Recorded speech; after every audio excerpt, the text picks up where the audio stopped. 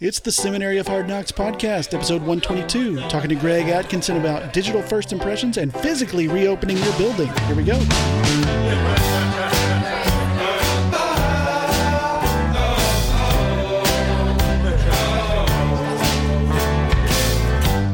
Well, hey, Megan, how are things going with you over there?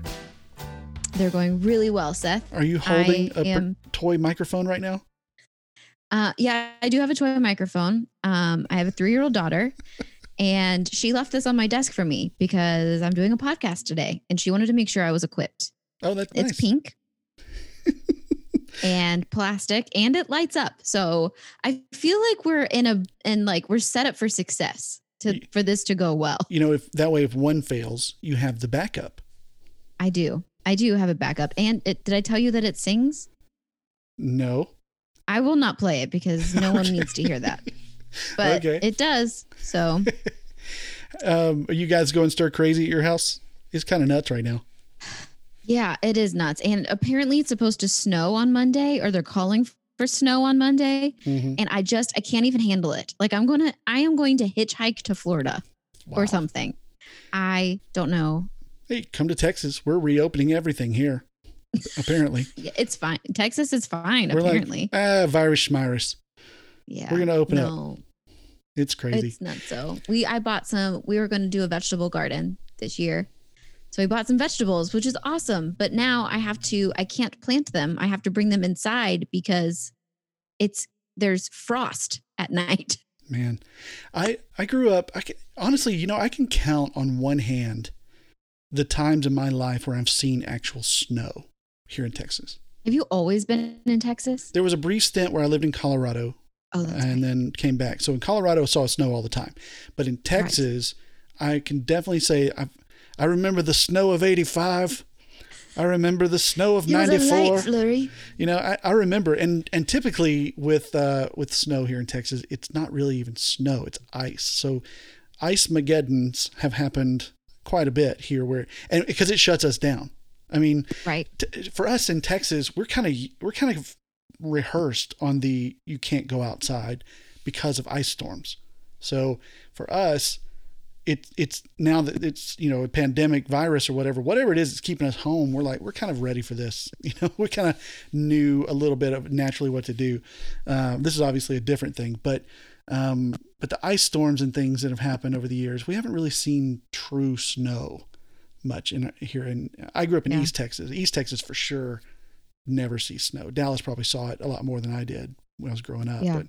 Well, there's snow here all the time, even in May, apparently. Yeah, and that's what people say. It was like, if you live in a place where it does snow a lot, you would not enjoy snow as much as you do. And I was like, well, if you had a Christmas that was 85 degrees, you would wish for it. That's kind of nuts. That's last Christmas for us. I like snow a lot, actually. Even though I live in Michigan and I see it a ton, I like it. I just don't like it in May. Like stay in your lane, like stick to the months of November through maybe March at the latest. But like March hits, let spring come. Like Mother Nature, go home. Like you're confused. Like Mother Nature is so confused right now. Finally, we have leaves on our trees, and then I'm going to look outside and see snow falling.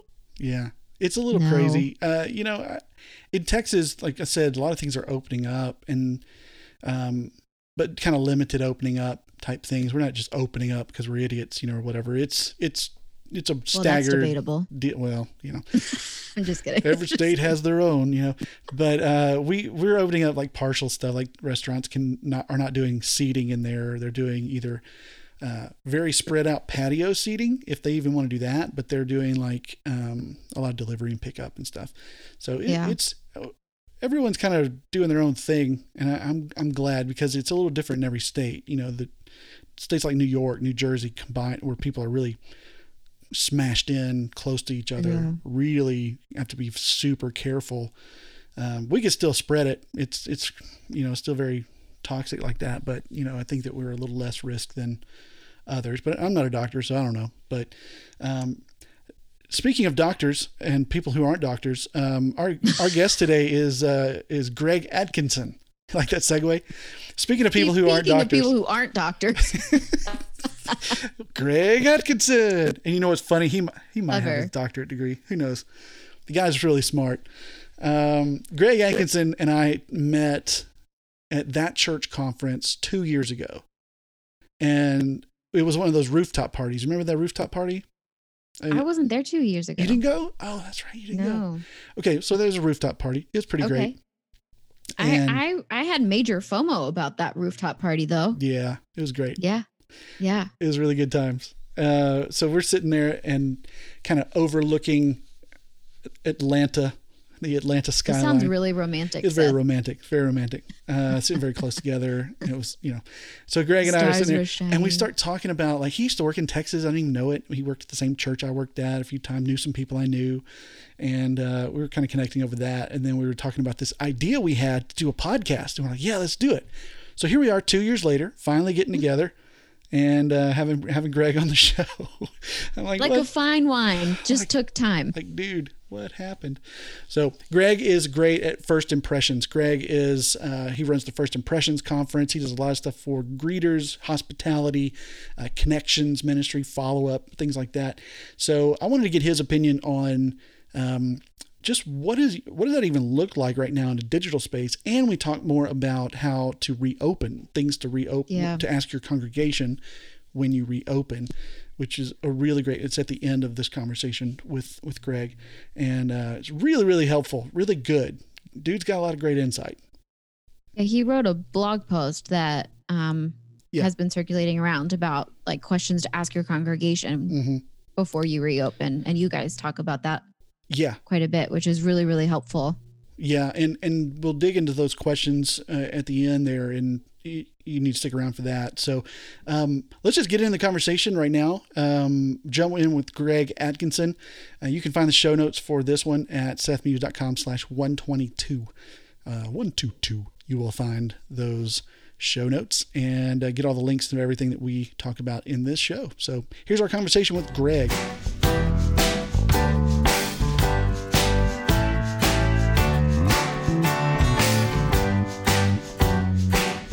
Hey everybody, my guest today is Greg Atkinson. Greg is known in the world of hospitality, guest services, First Impressions for the church, and is the creator of the First Impressions Conference and the founder of Worship Impressions.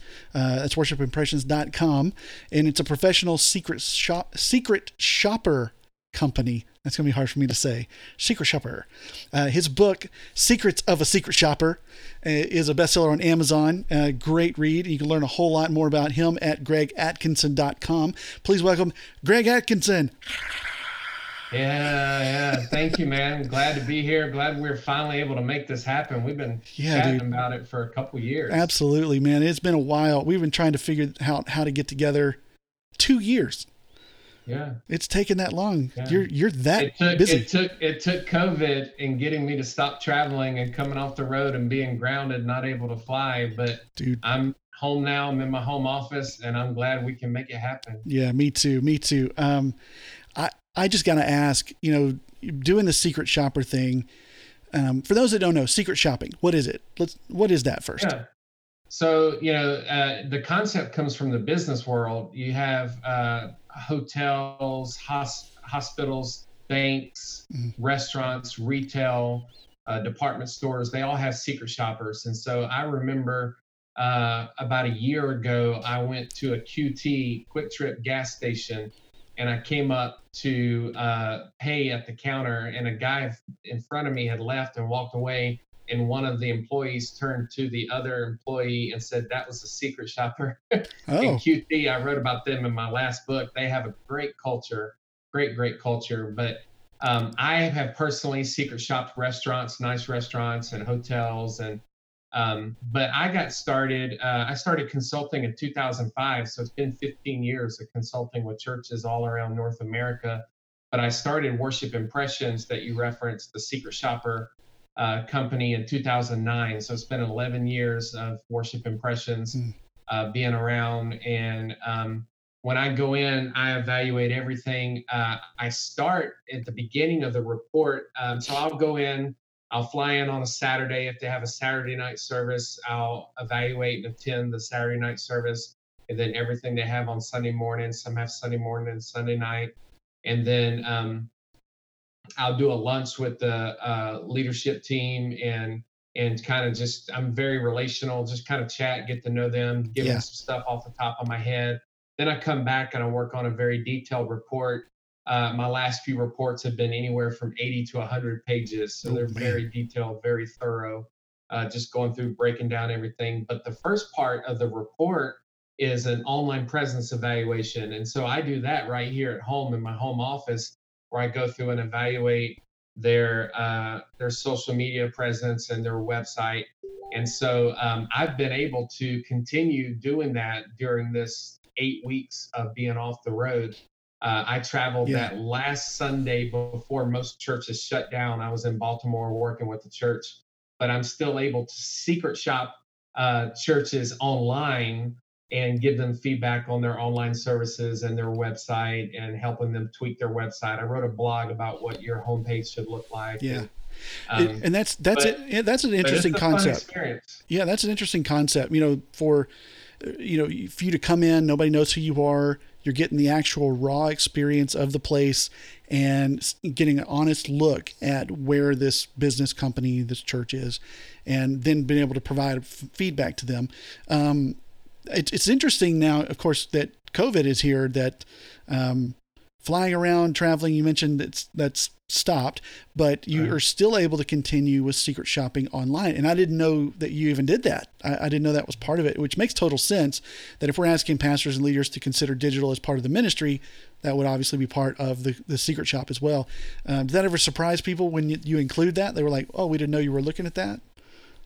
Yeah, I was not the first. I mentioned it, secret shopping came from the business world, and then ever since the maybe 70s or 80s, it's been a concept in the church world. There are people that have written their books on my shelf by secret shoppers in the 80s and the 90s. There are guys who've been doing this for a long time. That's great. I'm probably one of the most known ones for it right now, presently, but I was not the first. And I was actually encouraged by a former boss and mentor of mine to become a secret shopper. He's the one that kind of pushed me out of the boat and encouraged me. And so I evaluate everything from the street to the seat. What is parking like, greeters, ushers, welcome center, signage, communications, print pieces, website, directional signage, any kind of anything that could confuse me or confuse a guest. And so I evaluate all of that. But I was not the first to do it. I just ended up putting it in the book, Secrets of a Secret Shopper, and recorded some podcasts about it. And it really kind of blew up where it really got on a lot of radar, because a lot of people didn't realize that churches do that. And what's the heart behind it is I worked with a great, a large First Baptist church recently, about 5 or 6 months ago. And they're a well-known church, well-known organization. They host large conferences. And I met with their leadership team, and I went around the room and I said, how long have you been at First Baptist? And they were so proud. And they said, I've been here 20 years. I said, that's awesome. Somebody else, I've been here 30 years. That's awesome. Somebody else said, I grew up here. I've been here my whole life. I'm 60 years old. I said, that's great. Guess what? You've lost your new eyes. Yep. And so what a secret shopper does is we come in with new eyes and say, why is this here? What is this? What does that mean? Where does this lead to? And people are like, well, I thought everybody knew that. No, I haven't been here 60 years. Right. I haven't been here 20 years. I haven't been here 30 years. And so we just kind of give people fresh eyes. There was a commercial, I don't forget what it was for, maybe plugins or something, and it was about being nose blind to the pile of laundry. Right. And that's kind of what we do. We go nose blind, we go eye blind. That's literal blindness, I guess. We go blind to the things that are going on in our church that we've kind of learned to live with, and others see, and kind of forget the impression it leaves on people and why that's important. And that's super interesting. Like right now, churches being online, I imagine there's still some elements of that hospitality, that first impression, that greeting. The first impressions team is probably going, what do we do for online? How do we handle this right now? So my question is, What are you seeing right now that churches are doing on their live streams or just online in general that is fulfilling that hospitality, greeting, warmth, welcoming kind of feel that you want to get when you actually show up to a building? So what are you seeing them do right now that you think is like, that's innovative or that's good? Yeah, there's some great churches doing some great stuff, and it doesn't really matter what size they are. They could be a small, medium, or large, very large church. But I'm watching several services a weekend, and churches are doing some excellent stuff. I have a talk that I'm working on that I'm going to speak at Steve Fogg's Church Online Summit next week, and Mm-hmm. talk a little bit about this. But some of it is the lead pastor himself or herself, whoever is staring down the camera delivering the message, the fact that they're authentic and genuine and relational, relatable, and approachable. So in a piece of authenticity that I talked to somebody about recently on another podcast is one thing I'm a big fan of right now that feels very hospitable and welcoming is when large churches film their online services in smaller venues. And so you have Mm-hmm. I've seen Jensen Franklin in his living room. I've seen Brian Houston, pastor of Hillsong Church in Australia, in his living room Yeah, with a few staff members. And so I've seen that's really J.D. good. Greer, president of the Southern Baptist Convention, in a small hallway in an intimate setting with a bistro table, not standing on a giant stage, and an empty auditorium with 1,000 seats. I've seen people come to smaller, relatable Yeah. venues. And so that helps me. So for so long, I, as a first impressions guest services guy, have said, companies coming, are we ready? Are we ready? Companies coming, we're going to Yeah. welcome them into our church. Well, now they are welcoming us into their home, and the tables have turned. Yeah. We're That's going good. into their home, That's really and good. so when we are broadcasting, it's got to come across as relatable, as conversational, and as authentic and genuine. And so if I'm sitting in my home, even if I attend this church and I'm seeing this giant room and this giant empty stage, there's just feels to be kind of a disconnect. Yeah. So when you bring the venue down to a smaller size and you do something a little bit more intimate, when I watch the Summit Church, we both know Rob Lauder Yeah. and what he's doing there with the digital ministry, and they did a great job. I watched their service recently with J.D. Greer, and he had to help uh, a digital audience in today's world with today's attention span. He broke up the sermon into sections, and so he would preach one part, and then they would do some music, and he'd preach the second part, and then they would do some music, then he'd preach the third part, and then they would do some music. That's And great. then when it comes to first impressions, one thing they did that was really awesome to help people feel relational was they had their campus pastors film videos from their home or from their campus saying, "Hey, I'm Greg, and I'm at the Raleigh campus, and I just want to tell you what God's doing in Raleigh and what we're excited about." And then, "Hey, I'm Bob. I'm at the Durham campus, and we're so excited about this happening in our community and this and this and this." And so I they love had, that. another great thing that churches are doing that help with first impressions is online hosts, people that kind of MC the service and speak to you and kind of, it's a great opportunity to go into somebody's home.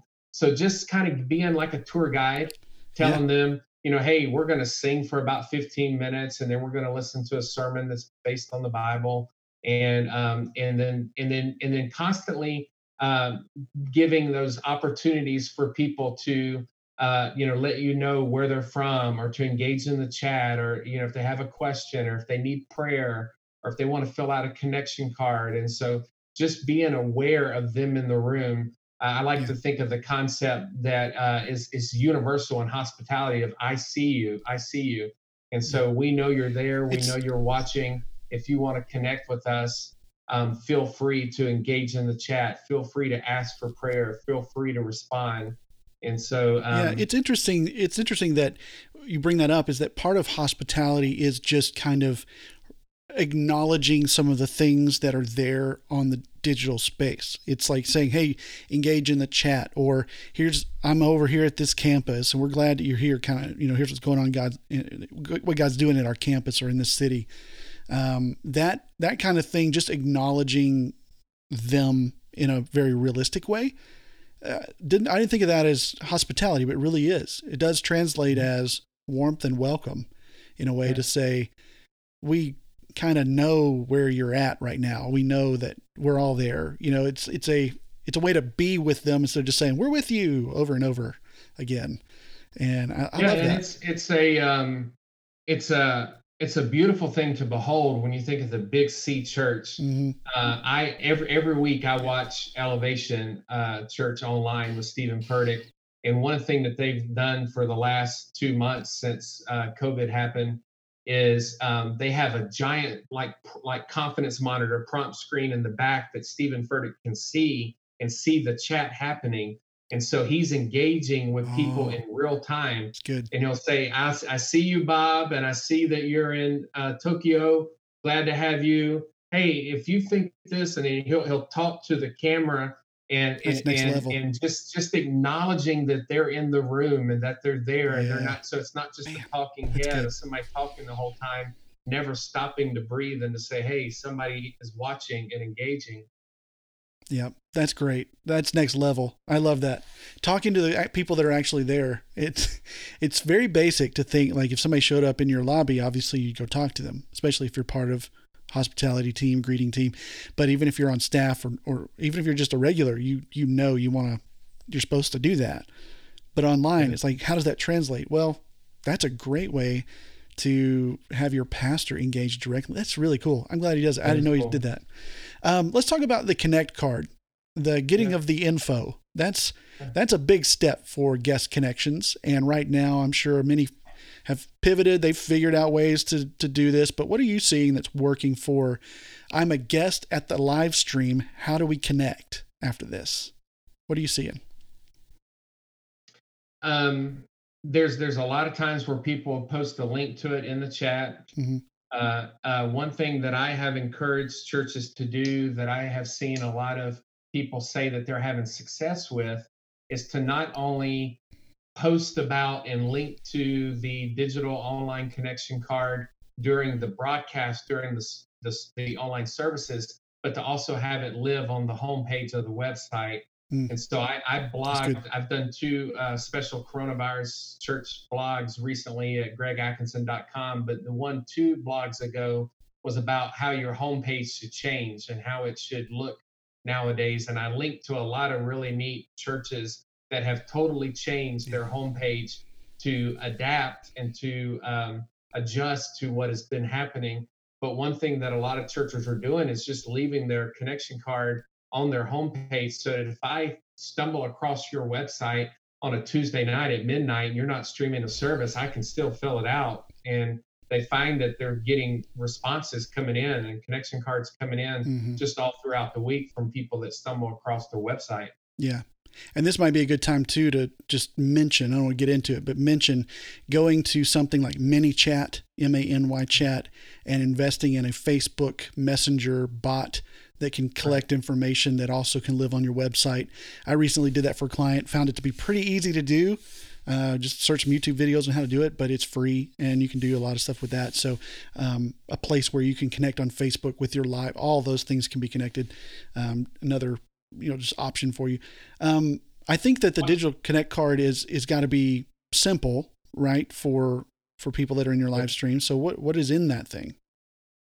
It depends on your church and your culture, but right now you really don't have to ask for a whole lot beyond their name and email.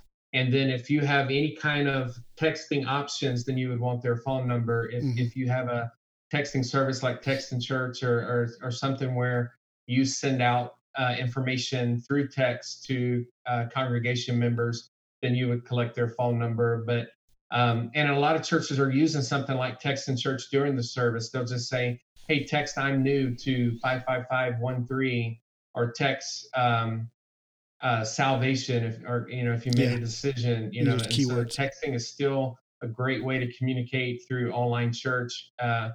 and then, through services like Text and Church and other companies that are doing texting, you can do your online connection card through text. Right. What's cool about this season of the church, which is what we're going to be focusing on for the 2020 Fall First Impressions Conference, this new season. But what's cool about it is these tools existed. Like you said, you just did some YouTube videos, you found this chat bot feature, and you studied it and learned how to do it. Online giving, companies like Tithely and Pushplay and Givelify and all these companies already existed. There were already ways to do streaming. Church online platform that already existed. All this stuff was happening. It was like God used the global pandemic to connect the dots of, hey, you guys have all these tools and all these resources. Now start using them. Right. And so my friend Jeff Reed, he's been using the term phygital lately about physical and digital. I love that. And so when we go back to normal, new normal, whatever that is, when we start to reopen churches and re-engage, we don't want to lose all this online digital leverage that we've been using, everything that we have relied on to get us through as a community, through online small groups and Zoom and daily devotionals from the pastor and online services and online campuses and online giving. We don't want to just shelf that and say, well, now we're back physical. We don't need that anymore. Yeah. We want to keep the both and going, physical and digital. Absolutely. Let's keep both of those going and never go back to the pre-digital days. If you've been streaming for years, awesome. I'm glad you were prepared. If you just started, don't stop. Yep. I think that's great. And that's a good segue into what I want to talk about next with you is what happens when we do go back to opening up our churches, and what does a reopening look like? You recently wrote this blog called 10 Things to Ask Your Congregation Before Reopening. And I thought this was really good, a really great breakdown of some things you need to consider as you're reopening your actual physical campuses. So I wanted to break down through that. What are some highlights from that you shared in 10 questions to ask your congregation? What are some of those questions we should ask? Yeah, so here I did an opening part before I asked some sample questions. And what I did with this blog was I wanted you to think through scenarios and questions. And then I didn't want to have anything proprietary. I didn't want to sell anything or have anything for you to download. I actually give you links to places like SurveyMonkey or JotForm or Typeform or Google Forms that you can go, or your church database, your CHMS, places where you can go and create a survey form. I wanted you to be able to do that on your own and pick the questions that matter to you and your context and your state and your region of the country. Yeah. But I gave you some things to think through. And so in the opening, I talked about basic stuff like, hey, if you're a church of 500, are you prepared for only 100 people to show up if 400 people aren't ready to come back out yet? Yeah. If it takes 50 volunteers to pull off a Sunday, but only 10 volunteers show up, can you make Sunday happen with 10 volunteers when it usually takes 50 to pull it off? Like, are you going to do children's ministry? How are you going to keep the church sanitized and disinfected and clean in between services? Are you changing your service times because you need more time in between services? That's good too. To clean the church and to sanitize after a service. And so all these things to think through. Do you have the manpower to pull it off? Because not only do we want to make people feel safe and comfortable, but we have a great responsibility when people that are vulnerable or have weak immune systems show up to our congregation. Have we done everything we can to prepare for them? Yeah. And then also knowing, I talked to somebody yesterday about that old concept, is the juice worth the squeeze? Like, if you go through all this work, like a mega church did in Dallas, Texas, where you live this past weekend, and you're a church of 20-something thousand people and only 200 show up, was it worth it? Was it worth the work? And so just thinking through the timeline. And so what I did was I brought back the idea of an old school congregational survey that you can do for free on SurveyMonkey and just say, hey, if we were to open up services, would you even come back? Or what if we started with the drive-in service as a bridge where we're not in the building yet? And then what if we did house churches or small groups and stayed in small numbers? Mm-hmm. And then I would be Or thinking multiple through services. starting with kind of the family service atmosphere. It'll be a while before children's ministry is going to be safe, and there's some great resources out there about that. I'm going to be recording a children's ministry podcast soon with Tom Bump, but William Vanderbloemen just did one where he interviewed some kids experts, and there's just so many things you have to consider. I've said for years, and I said it in my book, Secrets of a Secret Shopper, that children's ministry need to be clean, safe, and secure. Never has that mattered more. But how do you do social distancing with first graders? Yeah. How do you keep these kids from bunching up and grabbing each other and hugging each other and playing together? How do you keep kids 6 feet apart? And so or from have to start wiping their the nose and touching somebody. right now. Yeah, it's going to be wild. Those are incredibly great questions. I didn't even think about like the changing your service times to have more time in between so you can clean. Smart. Somebody else even suggested like adding services so that you could spread your people out so that they couldn't be as close together. It wouldn't be as crammed in your auditorium. Yeah, there's a lot of CDC guidelines and state recommendations that say you want to do 25% occupancy. Mm-hmm. So if your auditorium holds 400 and you have 400 people, then you want to have 4 services where you can have 100 per service. And then one thing that a lot of churches are talking about doing and talking about in my Facebook group is ticketing, that you actually do pre-registration and you have tickets for each service.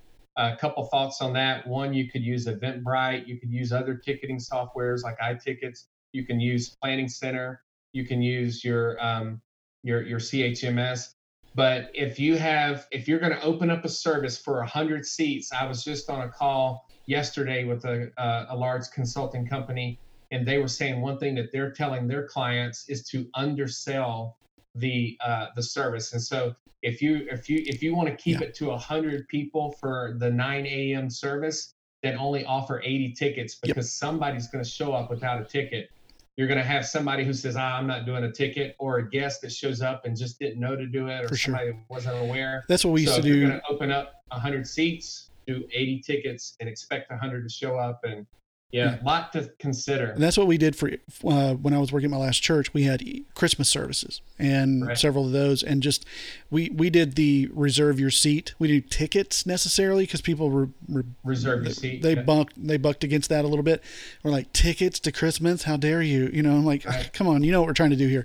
So we just did reserve your seat, and it was and then that was a problem. Like, which seat is mine? I'm like, just go get one. It's not what we're trying to do. But the point is that we always made sure that if we could fit 1,200 in the auditorium, we had 1,000, and we wanted to leave room mainly for guests. That was because for something like Christmas, especially.